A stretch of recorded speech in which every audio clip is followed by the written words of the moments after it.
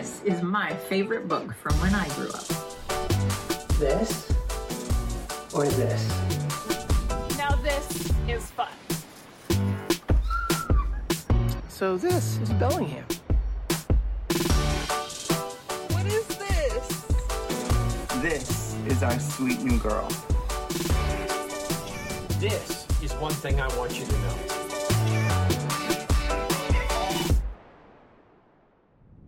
Well, good morning, Sleep In service. It's great to see you, and we're glad that you are actually choosing to worship with us. If I haven't met you before, my name is Grant, and I need you to ignore the bunny, at least for the first couple of minutes. I came to church last weekend and had the opportunity to hear Emily Jameson preach. And the beautiful thing was being with my family and actually hearing God. And I know many of you heard God too. Some of you had conversations with God for the very first time. I want to thank all those of you who sent me an email and described not only where God met you, but the words that he actually spoke to you. If you don't know what I'm talking about, I want to invite you to go back, because I know if you listen to that message from Emily, you're going to end up saying like this is the most important thing I've ever heard in my life. And I hope and pray that on this last weekend in July, I think it's like July the 26th or something like that, 11:39 a.m., that by the time we're done, you'll also be able to say, this was important. This was a great time together. In 1994, at a Greyhound racing track in North Carolina, an event occurred that actually sent the psychological world into a tailspin. The day had been normal all the way up until race number 16. In race number 16, there were 6 dogs that were poised to run as they'd always run. And their long, slender greyhound bodies were poised to chase their goal, the ever-elusive mechanical rabbit. Somebody said that my rabbit looked spooky, so I apologize for that. And if there's kids watching at home, a bunch of them actually, I invited them last night. If you draw me a picture of my rabbit and then send it to me, that would be awesome. And the best picture, I'll send you the rabbit because I'm not sure I want it in my office. Okay, anyway, these 6 greyhounds took off after the gun sounded, chasing the rabbit, and they ran their hearts out, and then it happened. The rabbit mechanism actually malfunctioned, and the dogs caught the rabbit. Pandemonium ensued, and the muzzle dogs went nuts trying to eat the rabbit. They attacked the rabbit, shredded the rabbit, and came away with nothing but a mouthful of fuzz. Here's why the psychological world got turned upside down. Of the 6 dogs that ran that day, 4 never ran again. 1 dog actually died several days after the race. And 1 other dog named Tracer was taken home by his owner. Her name was Deborah Branch. She cared for him and tried to reach out to him. And months later in a psychological journal, she wrote this. She said, Tracer came home and sat in the corner with a dazed and glassy look on his little dog face. I tried to pat him twice. He bit me both times. I tried to walk him, but he didn't want to walk. I tried to feed him, but he snubbed me. I came home one day to find every stuffed animal in the house ripped to shreds. Tracer had fuzz hanging from his mouth. It was awful. Our dog psychologist, apparently that's an actual thing, told us that if Tracer could talk, this is what he would say. He would say, you lied to me. I chased a rabbit for you and it wasn't real. It was never real. You lied to me. I've been chasing a fake rabbit my whole life and I am absolutely crushed. What a way to live, right? To chase something your whole life thinking that that's what you want, and then when you finally catch it, it's not tasty, it's not filling, it's not even warm. It's empty. And I imagine Tracer felt a little bit like Daryl Pauls of Thunder Bay, Ontario. Daryl was a tree topper by trade. Apparently that's a thing too. He spent his days finding trees that were marked by the forestry department, marked with an X so they could be brought down in order to preserve the greater forest. It was dangerous work, but Daryl loved it. One day, Daryl located the familiar big orange X and began to scale the tree with his chainsaw in tow. He climbed the tree, took off the top 30 feet, and then found himself dangling over 100 feet in the air. After he took off the top 30 feet, Daryl shifted his wrap strap that was actually holding him to the tree, only he shifted it too much and it slipped over the edge. Daryl flipped to the outside of the strap, and then like a human pinball began to fall all the way down the tree. Onlookers said Daryl must have hit the tree 200 times as he fell like a human Plinko chip. Miraculously, Daryl actually hit the tree so many times it slowed his fall, and he landed on the ground, bruised and completely skinned from head to toe, but not with a single broken bone. And after the fall, Daryl told several friends this. He said the fall was not nearly as painful as the moment when he opened his eyes to see the orange mark on the tree next to the one that he had fallen from. Right, Forrest? Wrong tree. And that's kind of the way life is sometimes, isn't it? We pursue what we think is the goal of our life. We doggedly chase every elusive dream. We climb the highest obstacles only to find out that when we finally catch it, or land at the bottom of it, that we've been chasing something fake the entire time. I can remember back to a season in ministry when my spiritual walk was just not what I wanted to be. I'd been doing ministry for years, and yet I still ended up in my office asking God a question. Is this really all there is? Is this it? I felt like I knew a lot about God, but I didn't really know God. I felt like I was doing all the right things for all the wrong reasons. I felt like the Bible was just words on the page, and I felt like my prayers were just bouncing off the ceiling. There was a lot of talking, almost no listening, and a lot of deafening silence. And I asked God, is this all there is? And God answered my prayer with a simple statement. Almost exactly what happened last weekend as Emily welcomed us into one of those warm, intimate moments where we give God an opportunity to talk. And I felt in that moment that this is what God said to me. You've been pursuing all right, but you're just pursuing all the wrong things.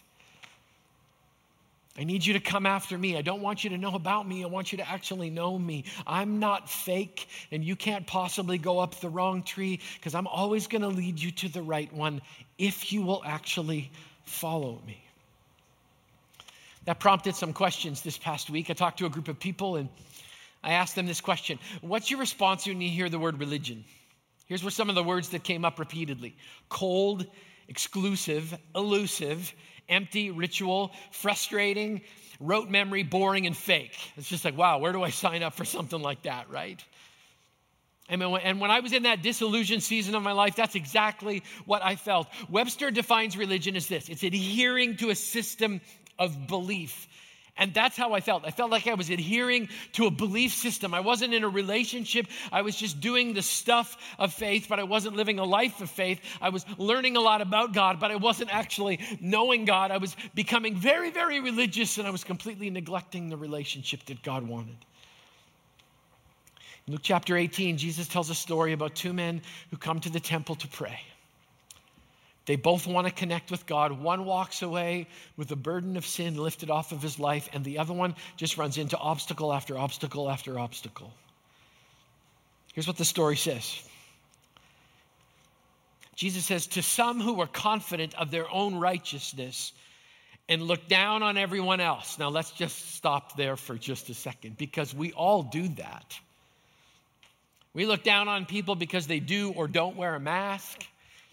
We look down on people because they're not pursuing the same cause that we want them to pursue, our cause.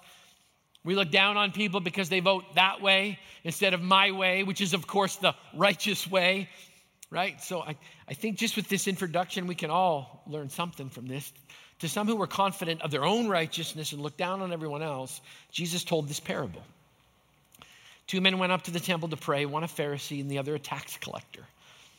The Pharisee stood up and prayed about himself. God, I thank you that I am not like all other men, robbers, evildoers, adulterers, or even like this tax collector. I fast twice a week and give a tenth of all that I get, but the tax collector stood at a distance. He would not even look up to heaven, but beat his chest and said, God, have mercy on me, a sinner. Then I can picture Jesus pausing and looking over this crowd that thought they had it all together. And he says, I tell you that this man, meaning the tax collector, rather than the other, meaning the Pharisee, went home justified before God. For everyone who exalts himself will be humbled, and he who humbles himself will be exalted. So let's just dive into the story. We find two men. They're both looking for spiritual contact. And Jesus cuts through all of their issues. One of them is in the right forest, but he's looking for the wrong tree. The other's also in the same forest, and he finds a tree that changes his life forever. We'll talk about that in just a moment. Before we get to the struggle between religion and relationship, let's just look at the players in this little drama. Jesus has this long and colorful relationship with the Pharisees. The Pharisees were the religious experts of the day. They were the keepers of the gate and the setters of the bar. In their mind, they had figured out the equation of religion, and they were the self-appointed judges of everyone else's attempts to perform. They believed they had arrived. They thought they had it all figured out. And all you needed to do was ask them, and they would absolutely convince you. They were more than happy to tell you how they had reached what they thought was God's standard and how far short you were falling. I once described the Pharisees to a group of middle school kids, and one of them piped up and said, "Oh, you mean pastors, Grant?" I'm like, "Yeah, thank you very much." Jesus and the Pharisees didn't get along. They were constantly sparring back and forth. The Pharisees would say, "The law says an eye for an eye," and Jesus said, "Yeah, that's true. But if you really want to get it right, try returning evil with good." The Pharisees would say, "It's what you do." Jesus would say, "Actually, it's who you are." The Pharisees would say, "Abstain from murder and adultery," and Jesus would say, "Absolutely, but don't neglect the lust in your mind and the hatred in your heart." Whatever they said, Jesus would take a step further. They would say, to really know God, you just have to follow the 10 Commandments. And Jesus would say, the 10 Commandments are fantastic, but if you really want to know God, take it another step further. Love the Lord your God with all your heart, soul, mind, and strength, and love your neighbor as yourself. The Pharisees actually thought they had the first part of that down. Boy, we love the Lord our God with all our heart, soul, mind, and strength. But I'll tell you what, it's really, really difficult to love your neighbor when they never meet your standard. So Jesus was constantly taking the Pharisees to task because they were hooked into the letter of the law, totally missed the spirit of the law. He wanted them to see that they could have all of the rules down and miss heaven by about 18 inches because they kept missing the mark. And it's easy for us to put the Pharisees in a category and say, yeah, they were very judgmental, but we all judge from time to time, don't we? Now, don't get me wrong. There are times when we need to judge. We need to discern so that we can navigate through life with Jesus at our side. But let's be honest. All of us at times tip over into the realm of unhealthy judgment or ungodly judgment. It happens all the time. I caught myself judging the other day when a lady butted in front of me in the express line at the grocery store. I mean, for the love of God, there's a sign that says 10 item limit, and she cut in front of me with 17 items. I knew there were 17 items because I counted every single one of the items in her cart.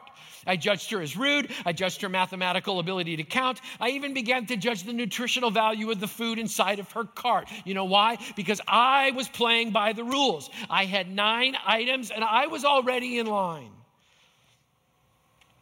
In his book, 12 Steps for a Recovering Pharisee Like Me, John Fisher gives these words of wisdom to any human being who's ever judged another human being. Number 1, put yourself in their place. And number 2, for the love of God, give people the benefit of the doubt. What if that lady had actually just found out that her husband had a heart attack and she was doing the best she could to fill the refrigerator in anticipation of knowing she was going to have to be caring for him, giving him her full attention for several weeks? What if the guy who cut me off on the way to work was actually on the way to the birth of his first child? What if by some chance the lady in the grocery line just didn't see me and she just innocently ended up in the wrong line? I mean, when I think that way, my life is so much easier and richer because instead of that person being a bother or an inconvenience to me, they're actually a human soul that Jesus loved enough to die for. Pharisees never let themselves have that perspective. They only saw themselves. And that's why we find this man bragging about himself in the temple and looking with contempt towards this other man hiding in the shadows. This weekend, I want to just briefly give you 5 reasons why a relationship with God is so much better than religion. And they can all be found inside of this little parable. Principle number 1 is this: religion is rule-centered while relationship is principle-centered. So I grew up in a family, in a church where there were actual rules about church attendance. Good people went to church on Sunday morning. Holy people went to church at Sunday school and on Sunday morning.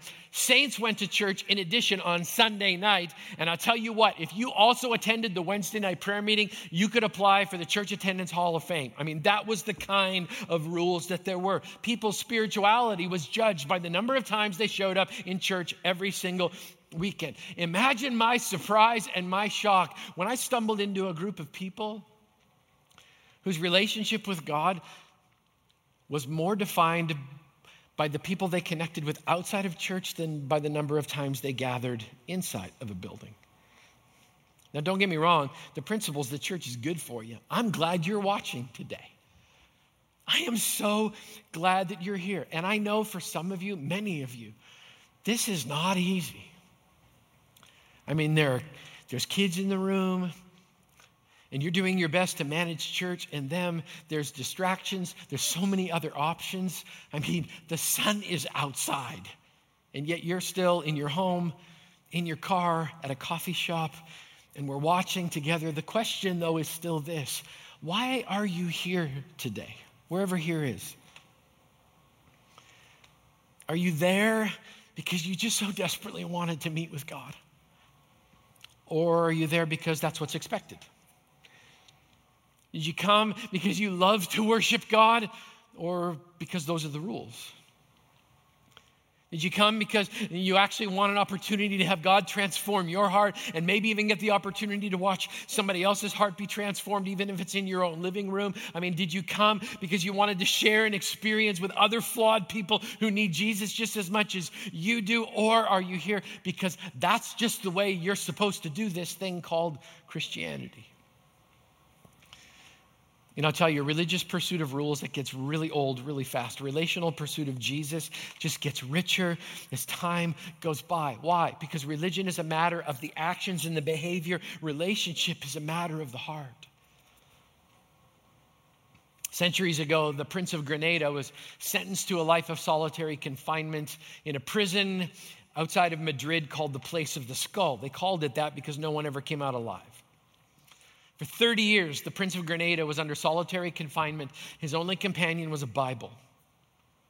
And after more than 30 years, alone in that prison cell, the Prince of Granada died, and they went in to clean out his cell. And what they found was that the walls were completely covered in these little tiny scratchings.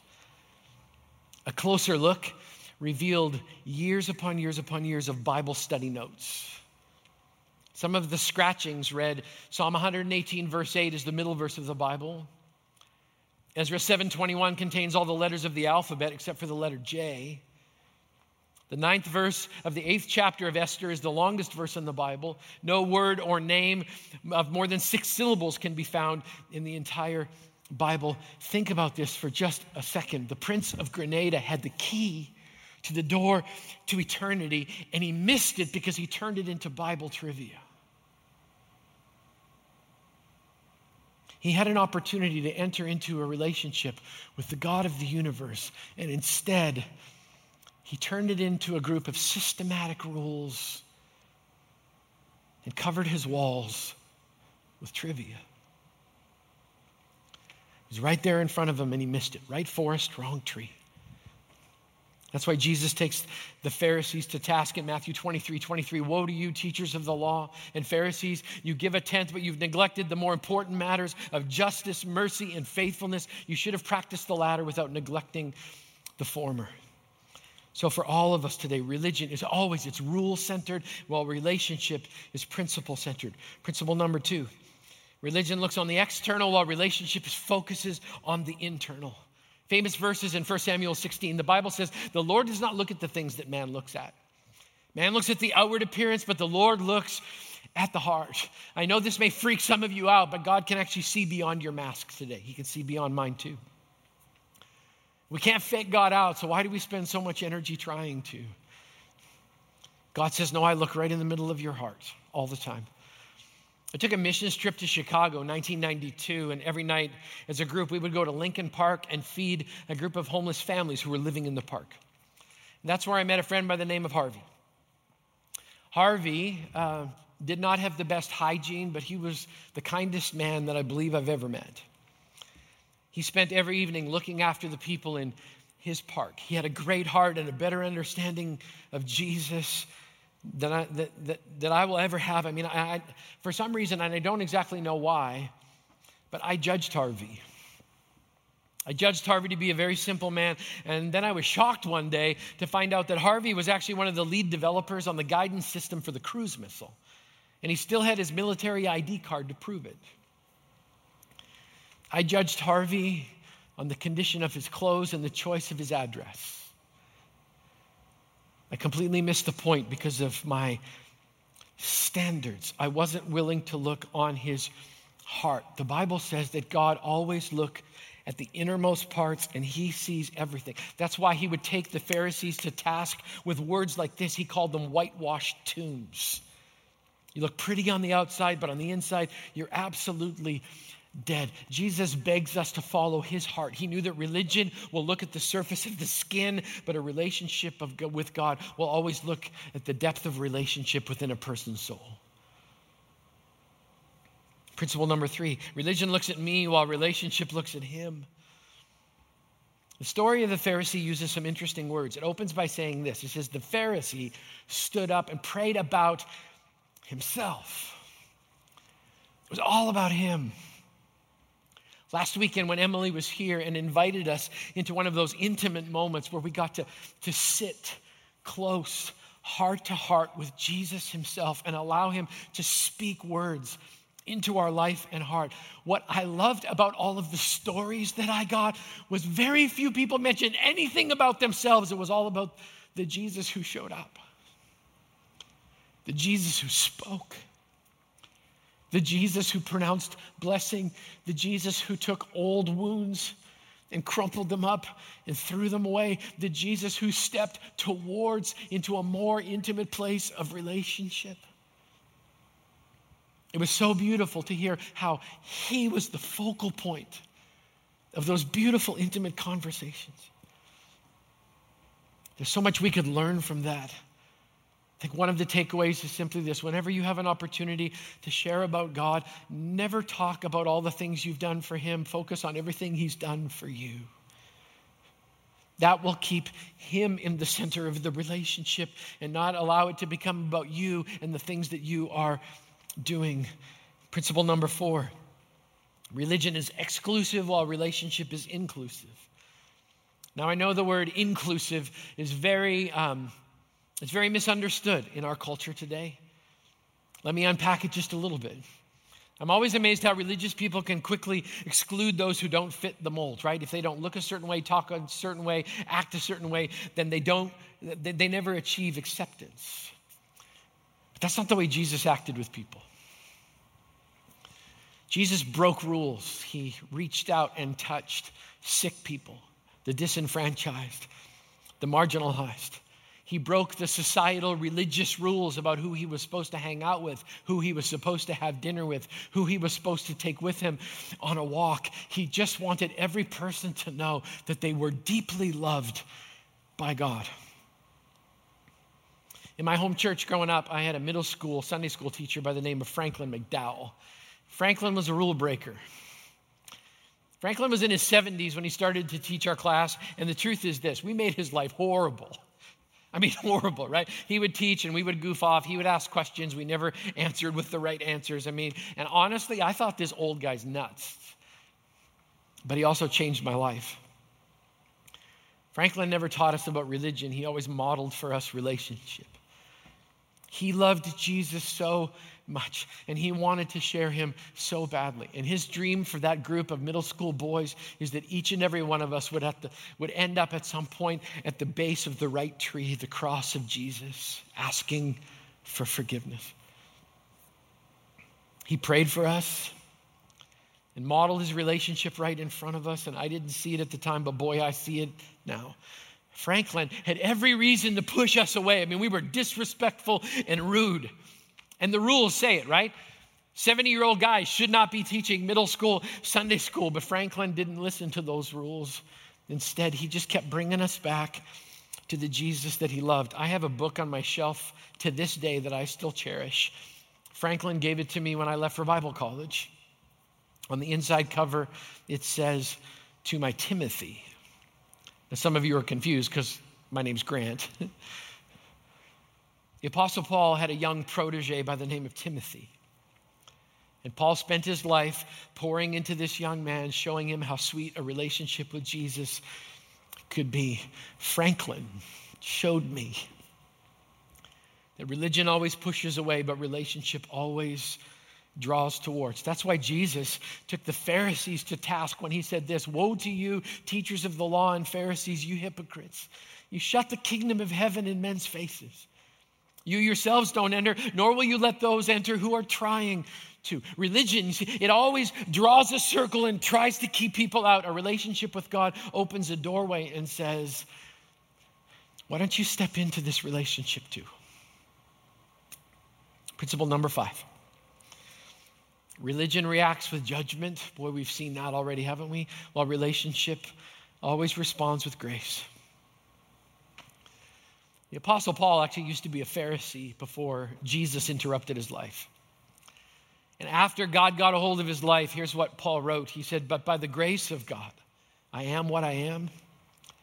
And his grace to me was not without effect. No, I worked harder than all of them, yet not I, but the grace of God that was with me." I'm just amazed at the two prayers. Here comes the Pharisee bragging about his spiritual resume, and the Bible says that he completely misses it. And over in the corner is a man who is broken in his sinfulness, a tax collector with a horrible reputation, and all he can get out is, "God, be merciful to me, a sinner." I want to remind you of something. The second he answered, or actually spoke that prayer, "God, be merciful to me, a sinner," God actually shifted his identity, and he no longer ever was identified as a sinner. Instead, he was identified as a dearly loved child of the Most High God. You are not defined by the worst of what you have done. You are defined by who God says that you are. And every time he looks at you, he's like, "That is my son. That is my daughter." This man who was so broken he couldn't even bring himself to look to heaven touched the heart of God with his humility and his honesty and the cry of his heart. And it took him to a place of intimate relationship and connection with the God who loved him. God didn't give a rip about the Pharisee's resume. It took him to the base of the wrong tree. But he loved the resume of this broken man who said, "God, I need your mercy and your grace." You know, I often think about what Jesus was thinking about when he told this story. I wonder if he was thinking into the future about the millions upon millions of times that he would respond when a broken human being would come to him and say, "God, be merciful to me." I wonder if he was thinking about those moments when he would hang on the right tree, the cross of Jesus. I wonder if he was thinking ahead to those moments when he would take all of the sin of the world that had been committed, was committed, and was going to be committed, and when he took it on his perfect life. I wonder if he was thinking ahead to that moment, to his response when he said, "Father, forgive them. They don't understand what they're doing." I wonder if he was thinking ahead to time after time after time when broken people would come to him and beg for mercy. I wonder if he was thinking to what his response was always going to be. Yes. Yes. I wonder if he was thinking forward to the moment when he would lay his life down just so we didn't have to settle for religion, but instead could actually grab a hold of this beautiful thing called relationship. That kind of love is powerful when you're willing to lay down your life for someone. One of my favorite parts of being a pastor is doing weddings. I actually love doing that. I had a bunch on the books, and they've all had to be canceled or reshuffled or changed because of the COVID season that we find ourselves in. But I love getting to know couples. I love watching them come into my office together and we talk about finances and romance and future planning and children and dealing with in-laws and conflict resolution. And if they're really young, they kind of look at each other with these rose-colored glasses and they think, you're perfect. And then they think, I'm actually perfect too. This is going to be perfect. And I'm like, let's book your counseling now. You're going to need it in about 3 years. But I have this moment in every ceremony that I've done, as far back as I can remember, when I put the groom completely on the spot. And I actually use this language. And if you've ever been to a wedding I've done, you know this to be true. If you're a couple that I've done a wedding for, you know this to be true. Now it's a spoiler alert, so if I get to do your wedding now, you'll know what's coming. But I look at the groom and this is what I say. I'm going to ask you a question. If you get the answer wrong, I'm leaving and you're going to have to find someone else to do your wedding. And they get this little bit of a shocked look on their face. And then I ask this question. If it came down to a choice between your life and her life, would you die for her? I've seen some beautiful responses to that question. Most of them go along the lines of something like this. If that's what it took to prove how much I loved her, I would do it in a second.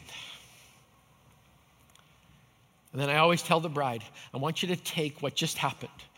You heard another human being said they were willing to die for you. I want you to take that and tuck it way down deep in your heart, because somewhere down the road, you're going to need that memory to bring you back to this moment when relationship was defined by laying your life down for someone that you love. Jesus modeled that. Jesus lived that. He didn't just talk about it, he did that. Why? Because he didn't want us to settle for religion. He actually wanted a relationship with us. Some of you are watching right now and you're really tired of this religious part of your life. I got really good news for you. So is God.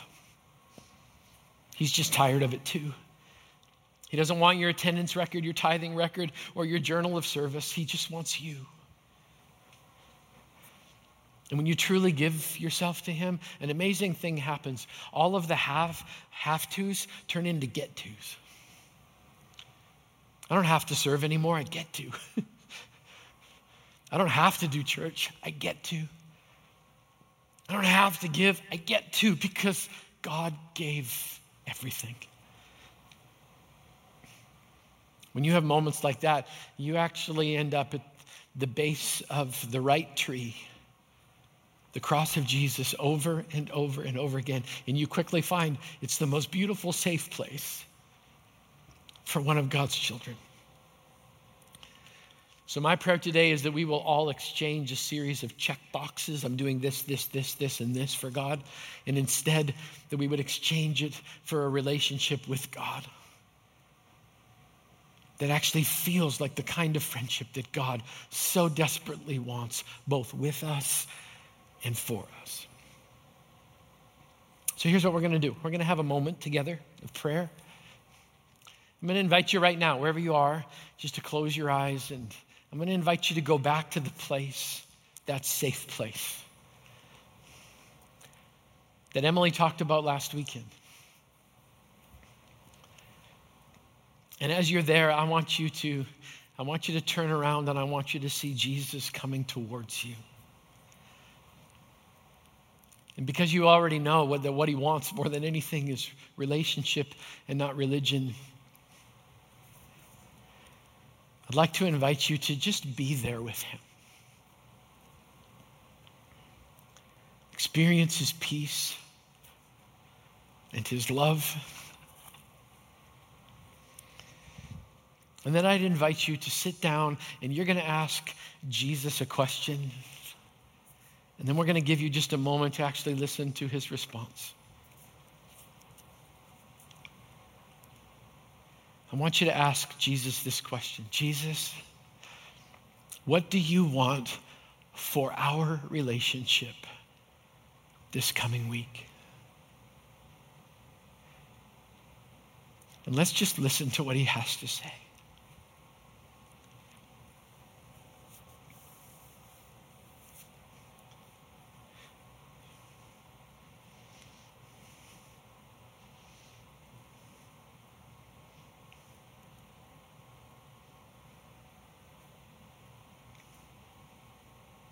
As you continue to pray, I'd love to be so bold as to share what Jesus said to me.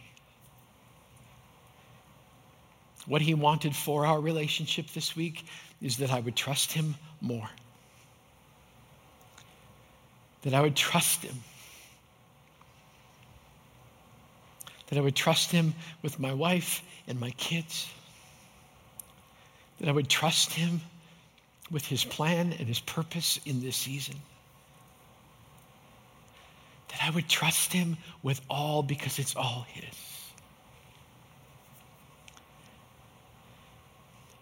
God, thank you for taking the pressure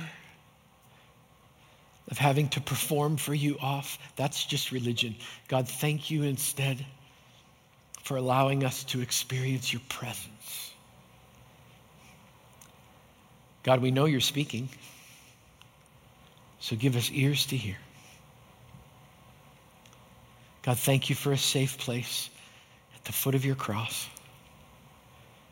May we never neglect your heart or your words to us, personally, individually. And God, thank you so much that you want a relationship with each and every one. May we pursue that this week. And we pray these things in the name of the Father, Son, and Holy Spirit. And all God's people said, amen. Thanks again for watching. We're so glad that you joined us today. Once again, we hope you'll get involved in biblical face-to-face community wherever you happen to be today.